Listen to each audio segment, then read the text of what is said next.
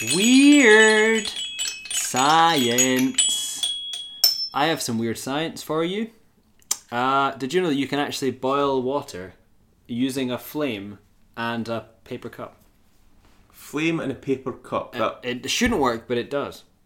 Right. So flame is in like from a candle. You could. Well, I presume you need more than a candle, because a candle's not going to burn water or boil water. But your paper cup thing is going to get kind of fucked up by anything harder. That's the meme. That's the weird science, man. Right. Like, apparently, the water in a paper cup can be held over like a Bunsen burner. Remember those? Yeah. And you can boil water in it. I mean, you'd probably have to use the tongs instead of your hand, because you'd burn your hand. Yeah. But the paper's fine. But the water and your hand potentially is going to get... Now, I hope I'm not spreading misinformation here, because I just read this the other day. Don't try it at home, anyone, please. Don't try it. But apparently, you can boil water in a paper cup. Yeah. Roll credits. Yeah. I'm going to check the YouTube clips on this, man. I just wanted to check right now, just while the theme song's playing. Can art cinema, fart cinema? Can you boil water? It is observed that it is possible to boil water without burning the paper cup. As a result, the temperature of the paper does not limit. That is amazing. But apparently, you can boil water in a paper cup. Weird science indeed. That is weird science, isn't it? Yeah. That's weirder than John Hughes, the director of several films. Hello, welcome to Art Cinema Fart Cinema. This is Party Farties Part 2. I'm Simon. I'm Nadim, and this week we're going to be talking about the 1985 cult classic directed by John Hughes, who is the Home Alone guy, if you don't know, right? Yeah, is he writer and producer, but not director? Oh, maybe you're right. So this is it. Like, John Hughes... The movie's called Weird Science. Weird Science, but John Hughes is a guy, he's famous for films he's directed, he's famous for films he didn't direct. He did direct this film. Yeah, he did direct this one. He did direct this one, that's right. Obviously, yeah. But he was an Uber producer and director. Did he not do Ferris Bueller as well? Ferris Bueller, but he directed that. The Breakfast Club. Yeah, and so he's the 2001: A Space Odyssey. He directed Lawrence of Arabia. Fresh after directing Home Alone, he directed 2001. Dr. Zhivago. He actually faked the moon landings as well. Yeah. So Weird Science is a film by Mr. John Hughes. And what is Weird Science about? Do you want me to do it? You can do it. I'll do it. Weird Science is about two nerds called Wyatt and Gary, who are total losers, and they pine after the women at their high school, but to no avail. They can't get laid. They decide one night when their parents are out to design the perfect woman on a computer, and this coincides with a massive thunderstorm, and lo and behold, they create the perfect woman who emerges out of the mist in their bedroom after some freak storm events. Mm-hmm. This 23-year-old goddess woman who's basically there for she's at their disposal, basically. They give her Einstein's brain as well. They give her Einstein's brain. She's basically theirs to do whatever they please with, basically, which is, a fantasy fulfillment of any 14-year-old boy, basically. And it's basically about them dealing with the fact that they've got this perfect woman that they can do whatever the hell they want with. She's essentially coercing them, though. She takes the leadership role. So that's the twist. The twist is, it turns out that this is much more of a wholesome story than just a fantasy wish fulfillment movie. So, because Einstein-brained model woman has got the agenda of delivering confidence and strength and courage into these young boys. Two nerds, yeah. So instead of being merely just pleasure for these boys, and that's what it seems like at the start, she's actually a bit of a Mary Poppins character. Mary Poppins Returns. she's basically a raunchy Mary Why Poppins. did they bother doing Mary Poppins Returns when they already had weird science? Yeah. It ends up being Mary Poppins, and actually the lady who plays Lisa, who is the robot woman, what's her name? Kelly LeBrock. Kelly LeBrock is actually referred to this film as she talked about how she was Lisa, the character, is Mary Poppins with breasts, and I mean, that's a cute thing to say, but Mary Poppins has breasts, right? Yeah. But I mean, I know what she means. She means like a sexy Mary Poppins. Although with breasts that you're aware of. Is Mary Poppins not kind of sexy? I think so, yeah. Scary Mary, yeah. Sexy Mary Poppins. That's a Halloween one, isn't it? That's a Halloween one. So anyway, this film, it starts right out the bat with like a total like cheeseball like weird science. Before that though, come on, is it? Yeah. The pre-credit sequence you get, you get the save the cat moment. Oh, that's right. So our save the cat moment is the two guys watching the girl, like they're just unabashedly standing in the doorway, like staring at the girls doing their PE, their gymnastics and aerobics and stuff. And two guys, one of which is played by Iron Man Robert Downey Jr. But that's right. So Robert Downey Jr. is in this film, but he isn't called Junior yet. He's just Robert Downey. So we have to make clear that Robert Downey Jr. doesn't play one of the two main nerdy boys. No, he plays one of the jock bullies. There's two bullies that are both the other guys in loads of films as well, loads of cool films. They listen to these two like blather on about their fantasy. We go to the party and it's full of people and everyone loves us and there's hot women everywhere, and they're just listening to them, just like it makes your skin crawl a little bit. Yeah, it's sleazy. Yeah, they get the prank played on them where the two jock bullies yank down their shorts and then yell for the girls' attention. So the whole gym, the PE class, the gym hall of working out ladies turn to look at these two guys standing with shorts in their ankles, shorts at their ankles. Yeah. And then we get into the cheesy weird science with complete with the Frankenstein. She's alive, Bride of Frankenstein reference there in the. But it's funny that you mentioned the save the cat thing, because so we start off with these two weirdo sleazebag nerds who are watching these girls, and then the immediate scene after this is they're chilling in their house with nothing to do at night, and one of them's having a shave and one of them's chilling in the bedroom, and Wyatt says to Gary, who's shaving, he says, "Don't make too much of a mess in there. The maid doesn't come until Monday." And I'm like, why are we meant to like these characters? The maid. Some asshole like rich kid who's just been a complete like fucking careless twat, and he's like, "Oh, the maid doesn't come till Monday." Like, are we meant to find these people sympathetic?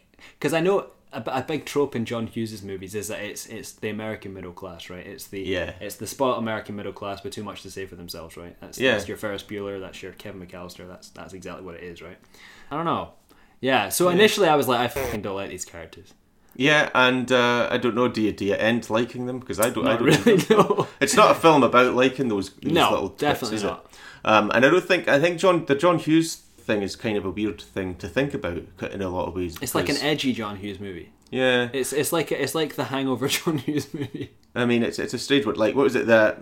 So two films that he wrote and didn't direct that he's just as famous for as anything else as Pretty in Pink and Some Kind of Wonderful. And I think it's funny because Pretty in Pink came first, and Some Kind of Wonderful is the gender reversed version of Pretty in Pink. Okay, I've not seen. And I think that they're so good that they can almost be viewed as a sort of anthropological study, because you can really see the nuance of how you can't do exactly the same story with the genders reversed. No. It has to change slightly, and it's revealing. Weird Science, I'm not going to make any claim.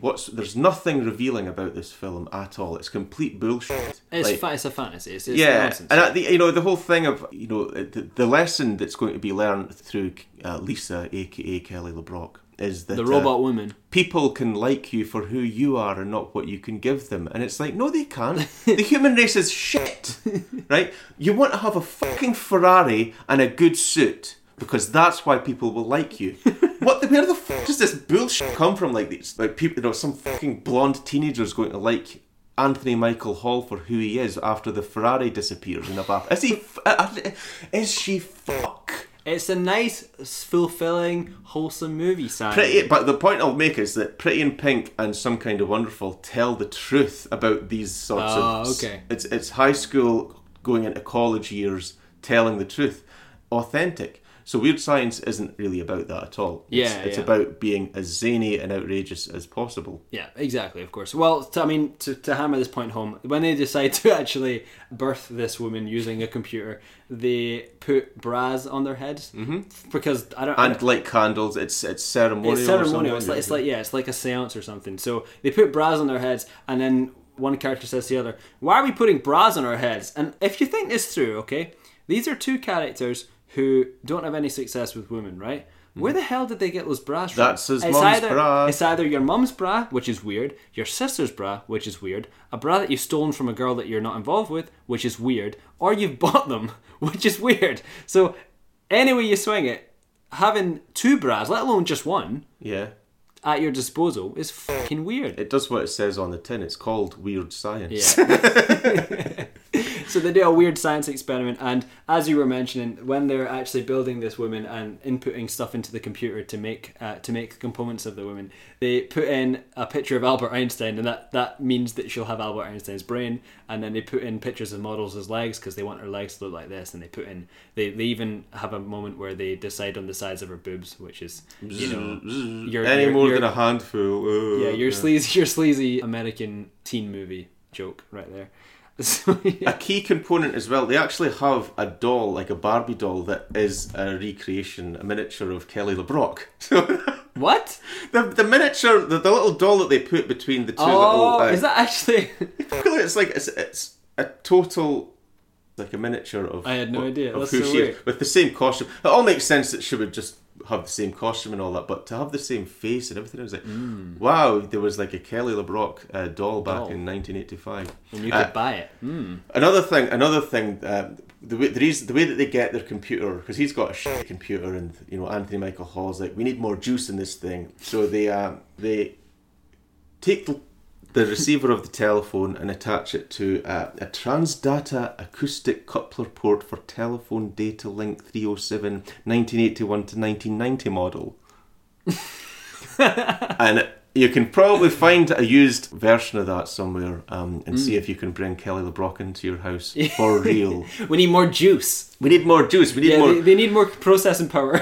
Yeah, and so they link it. They obviously use this modem type thing to zap power from the most powerful computers in the world, So they can build their ideal woman. And it works. Yeah. In case you missed it, that was the Transdata acoustic coupler port for telephone data link 307, the 1981 to 1990 model.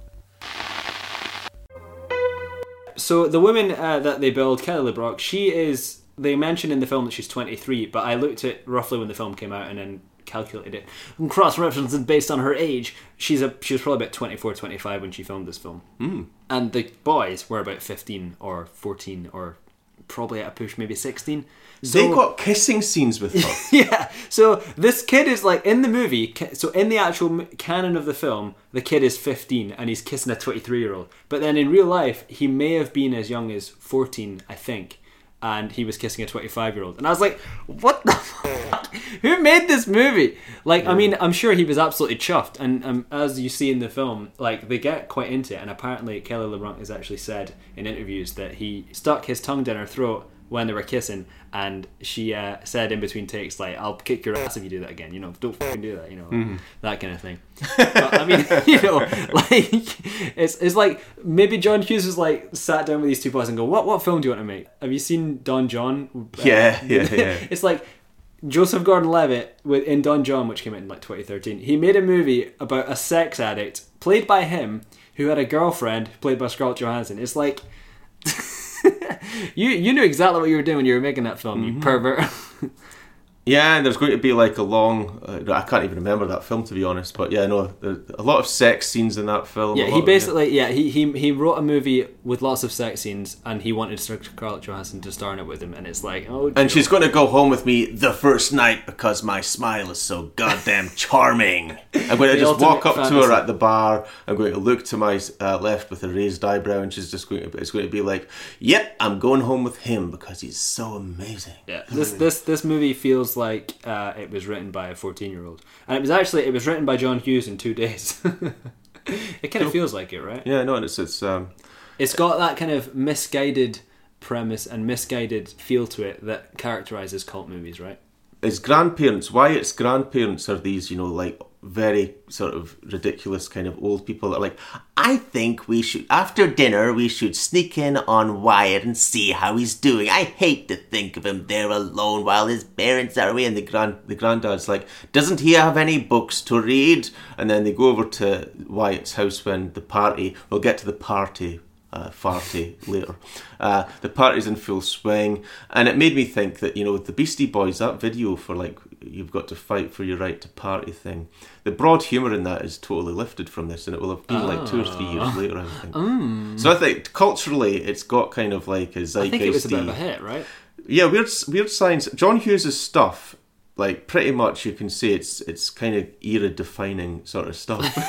Which a lot of people So say, Weird well, Science. that kind of sums up how shit the 80s is, if John Hughes is pretty much the fucking figurehead of it all, isn't it? You know, I think I actually am a John Hughes fan. I'm going to try not to get too earnest about it, but I think that this stuff is brilliant. It feels, yeah, there's moments that feel like it feels like a first draft. Like there's a moment where they're ordering drinks at a bar, or one of the bullies is ordering drinks at a bar, and the bartender goes, "Do you want it straight up?" And then like, no, how do you want it? And then the bully guy says kind of cheekily, goes, "Straight up." And then the bartender goes, "Tell you what, you bend over and I'll shove it straight up your ass." And I'm like, how did you, like, it's a funny line, but like the movie is full of those kind of lines that you write as a joke in a script, you know, like, it's like meme lines. There's a moment as well where Kelly LeBrock metamorphosizes Wyatt's older brother, who's a bully, into a squidgy monster, and there's a moment where she says something like, "Shut up or I'll make your balls into elephant balls." Yeah, and I'll give you elephant balls if, yeah. like,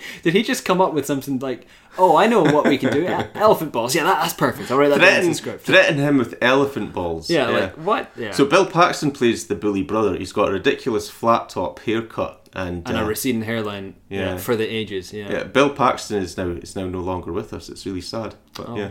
Respect and R.I.P. to the late. It's Bill like that Paxton. bit in The Hangover where where Mike Tyson brings up their old friend Omar, who's been killed by the tiger, and then his other henchman takes his hat off and goes, "Respect." Well, I do want respect. Bill Paxton, he's in the first Terminator film. He's the guy, the punk guy. So who's all he like, is. He's all like, "Nice night for a walk," or whatever. Yeah, That's right. Yeah. It'd probably been a year before this film was made, probably. Yeah. The first thing they do after they get Kelly LeBrock to play with, to play alongside, you know, she's got her motivations as well. They take the shower that they've always wanted to take with a woman. They keep their jeans on. They then go to a bar called the Candy Bar with a K, the Candy Bar, and it's like it's all bluesy sort of music. Another thing that's kind of defining though is, like, you know, like there's the Pretty Women. There's kind of a rocked up version of Roy Orbison's Pretty Women that comes on in a shopping mall scene where the bullies, Robert Downey Jr. and the other guy, catch sight of Kelly LeBrock on the other escalator, and it's a pretty woman. She's luring them. She's walking around. She's doing the shopping and stuff. And I thought, this is 5 years before there was a movie called Pretty Women with that song, and it fucking, you know. I mean, you know, this movie is the nexus of culture. There's got to be something said for the fact that, you know, one idea in a John Hughes movie became the idea in one of the biggest films of all time. Well, I mean, that's why we watch bad films. That's, you know, like, you know, I mean, Pretty Women is complete crap, but it's also huge as well, and it's still in people's. Well, that's what I think. That's why we watch shit movies, to see, because it's not just good films that influence great films, but it's bad films too. See, the guy who had the idea, or the person who had the idea, they will have nabbed it from this thing, and they'll have gone into the sort of the meeting room, and they'll say, what are they above board about the fact that there's this one scene in Weird Science where the song Pretty Women plays, and there's a sexy woman, and it's just got kind of a montage feel to it. It's quite an obvious thing to do. We can use that as the sort of nucleus of like a whole movie, a whole like princess meets her prince type movie. Oh, it's quite obvious, and Pretty Woman's quite an obvious thing. So I don't know. I don't know. I think that they've got to pretend that their ideas are more inventive than they actually are. Yeah, of course, so it's like, definitely. Have you seen the film Weird Science? No, good, because I just had an original as fuck idea. Yeah. This is not a Polish lesson per se. It's more a party for Percy. Happy birthday, Percy. We're all with you on this one, Percy. I'm gonna sing you a song. Some Polish language in a song. How about that, Percy? You like it? Skrapny tyłek, skrapne nogi. Skrapny tyłek, skrapne nogi. Skrapny tyłek, skrapne nogi. translates to English. Shapely bum and shapely legs. Shapely bum and shapely legs. Skrabne tyłek, skrabne nogi. Skrabne tyłek, skrabne nogi.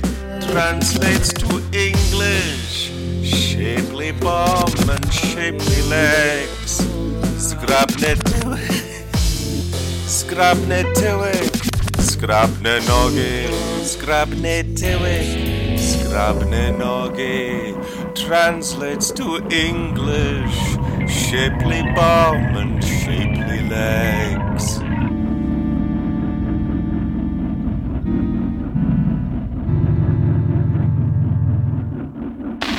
Yeah. Well, in that mall scene, Lisa is underwear shopping, and she holds up a thong to an old granny shopping assistant and goes, "If you were a 15-year-old boy, would these turn you on?" And I'm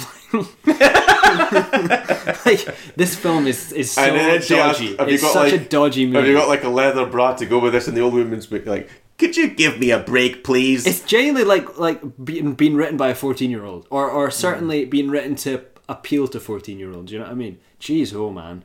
Yeah, no. I don't Like, in an underwear shop, you would have like a prudish old lady at the cash desk. Of course you would. Oh yeah. In the 80s, yeah.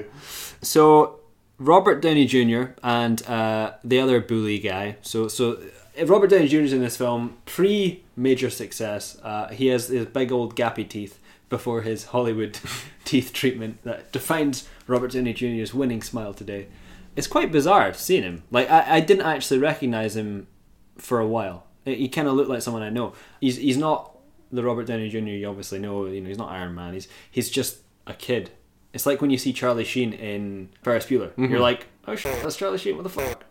John Hughes actually acted as a prophet for how Charlie Sheen would end up, you know, in a police station about drugs.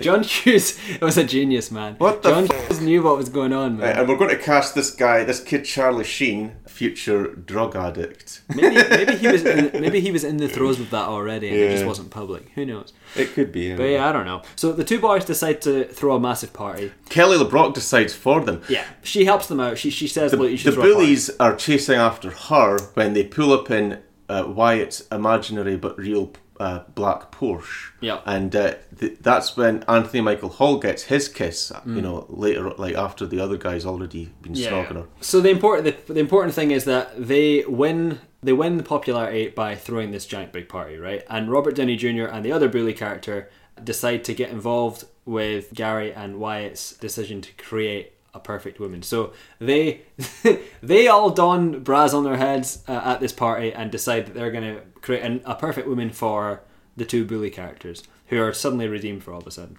So there's now 4 bras. 4 bras, yeah. Again, where the fuck did they get these bras? I don't know. It's raiding Mom's closet. They're all identical as well. Mum's out of town, they're raiding her closet. Fucking weirdos, man. There's a bit. So when they decide on the final solution for this perfect woman that the bullies are creating, there's a massive big storm again, big massive effect sequence where the woman's being synthesized by the thunder and lightning, and the rooms start twisting around. And Robert Downey Jr. There's a shot of Robert Downey Jr.'s character with a bra on his head, and he just shouts, "I'm shitting my pants!" And I just wish that I wish you could somehow unearth that and make that go viral, because well, it's like, yeah, I mean, like, what was it? It's so against what Robert Downey Jr. is now. He's an actor now, you know. He's like, I'm shitting my pants. I'm shitting my pants.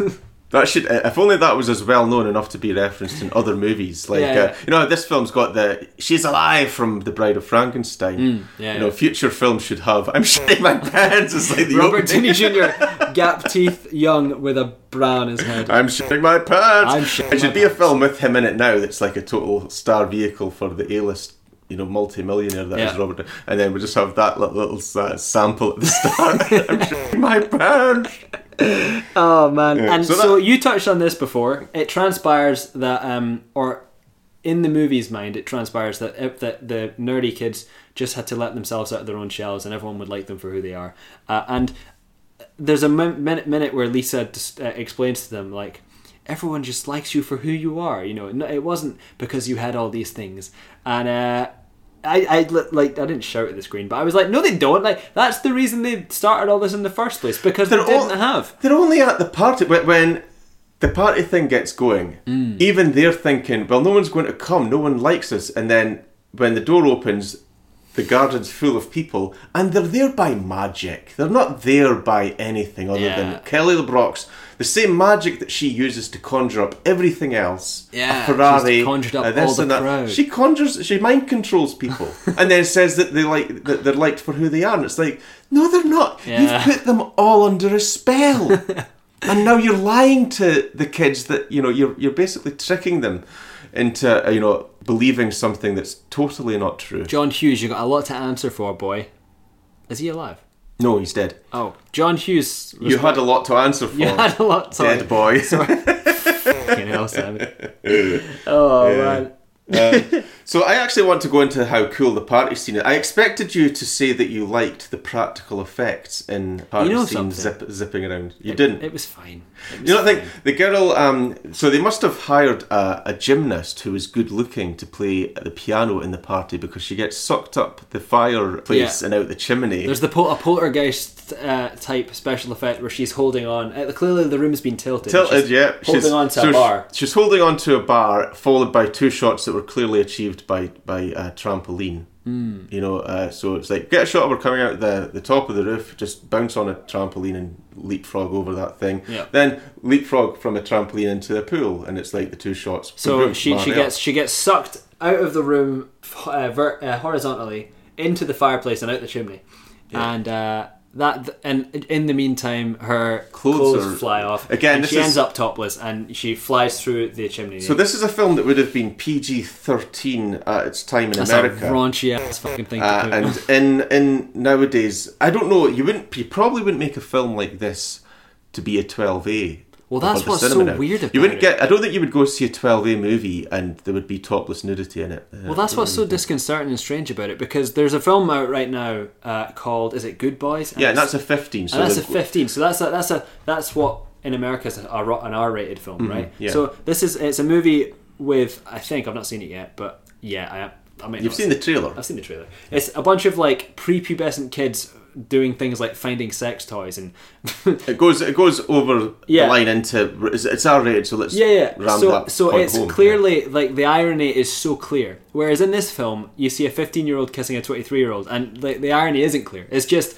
isn't this great? Woohoo! Yeah. This 15-year-old's getting a kiss this babe. It's not. It's basically, it's not innocent enough to be less than a 15. Really, well, it is. It's a 12 now, but it's not a 12 that's for cinema release 12. It's 12. It's sort of archival 12. Yeah. So people are going to be warned. It's from the 80s. It's of its time.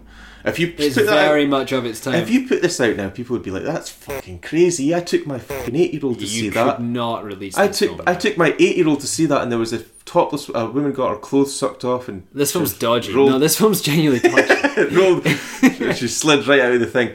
Yeah, no, it's just sleazy. It made me feel icky a little bit. I was like, ugh. Did you? Yeah, because I actually don't care about that sort of stuff. I actually think that the world, because I'm old. You were raised up in the 80s, old, man. And I actually have that.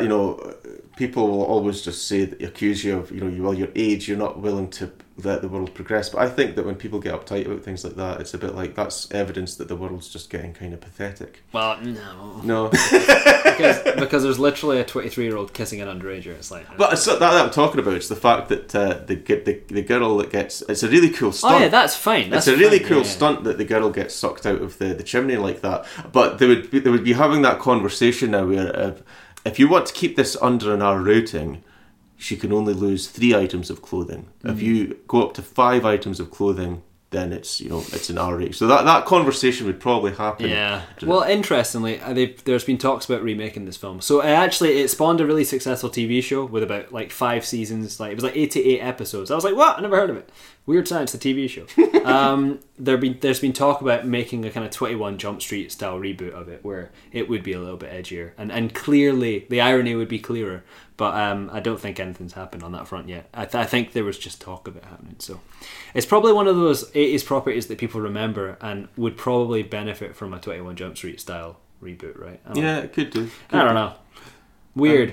Yeah, weird indeed. I think it's a really funny thing about the film as well is that when we meet Anthony Michael Hall's dad, or what's it, Gary's mum and dad meet Lisa, and she puts them under a spell as well, because she outrages them with the confession. We're going to go to a party. We're not talking about candle wax on nipples and witchcraft, but we're just talking about teenagers getting outrageous and having a good sex crazed time. So she still, she lays it on, and the dad's outraged. He jumps to his feet. Later on, after they've left, it's as if the interaction hasn't happened. Yeah. It hasn't happened. Only the mum can even remember they have a son. The dad is like, no. He's like, she's holding up a picture, going, "Gary, your son." He's like, no, just shaking his head, staring off into the middle distance. Lisa gives the dad amnesia. Yeah, and he actually says, "I don't know what you're talking about, and I'd like you to shut up." And then it cuts back to like some other scene, and it's just like a total bizarre. That's a bizarre line. "I'd like you to shut up." But yeah, very weird. The party, after it's gotten in full swing, right? Not only does she conjure up the people that come to the party, but she conjures up 3 or 4 evil people to show up to Mad Max. Yeah, it is actually the guy from Mad Max 2 that plays the Mohican. Is it the actual guy? It's the actual actor. Oh, shit. Okay, cool. It's the actual Australian actor from Mad Max 2, The Road Warrior with the Mohican, and so he's got 3 motorbike dudes turn up and trash the party. The other one, there's a bald guy, Michael Berryman from The Hills Have Eyes, from Wes Craven's film. How meta-cinematic. Yeah, but I actually think that the guy from Mad Max 2, I actually think of him as well as Bennett, because he played a character called Bennett in Commando, the bad guy that Arnold Schwarzenegger's taken down. I always thought it was Bernard. I thought his name was Bernard. But Arnold Schwarzenegger was just butchered. Bennett, I'll get you for this. Simon! I'll be back, Bennett. Let off some steam, Bennett. Simon! I thought that all this time I thought this guy's name's Bernard, and the weirdest evil guy name ever is Bernard, and Arnold Schwarzenegger's accent is just fucking with it, Oh boy. Actually, what was it? At the end, when they've got their real girlfriends who like them for who they are, despite the Ferrari disappearing and all the rest of it, the girl that is taking a shine to Wyatt says, "Would you kiss me?" And as a joke on just terms of how far they've come in their non-prudishness and they letting things go, he goes, "Where would you like it?" Just like, fucking Come hell. on, Wyatt, you freak. Yeah, and I just thought when it cuts away to Anthony Michael talking to his blonde girl, you're thinking, now this, in a crude comedy, in a Good Boys type updating of this, you would go back into the room and he's like got her like bent over and kissing her bum or something. Yeah, and then it would cut to black. It would cut to the credits straight away. It'd be like American Pie humour where she's lying across the bed and he's like, "Really, you want to be kissed here?" Yeah. Well, I think the movie kind of sums up its message a little bit. And I think it's Gary who says this. He says to his girlfriend, who he makes after the fact, he goes, "Lisa is everything I ever wanted in a girl before I knew what I wanted." So the whole point is that they get over their childish fantasies of having all these beautiful women, and they just settle for one who loves them for who they are. Who's also beautiful. And that, yeah, I know, but it's phony. It's a load of crap. It's a phony movie. It's a phony film. It's fucking phony. I feel like Holden Caulfield here. It's phony. I do feel like Kelly LeBrock is visually quite sort of like startling in it. The big hair and you're just thinking. Well, they make her ethereally beautiful and robotic. Like it's but they've just casted her because that's what she looks like. Obviously, that's man, that's been heavily like manipulated film time, man. Like that's. Well, I mean, obviously, were they able to do that back then? No, but like she's obviously a beautiful woman. But like the hair and everything is perfect for every shot, you know what I mean? Right, okay. It's not actually what she looks like, you know what I mean? Oh, I kind of get what you mean. It's kind of like how people's Facebook pictures kind of don't look like them. Exactly. Well, that's mind you, they actually do use filters for these things now, don't they? But yeah, apparently Hollywood changes people. Yeah, no, actually, as it happens, Danny DeVito apparently in real life, even since he was since the 80s, since his 80s hits and stuff, he looks exactly like a Tyrannosaurus Rex. I'm shitting my pants! I'm shitting my pants! I'm shitting my pants! I'm shitting my pants!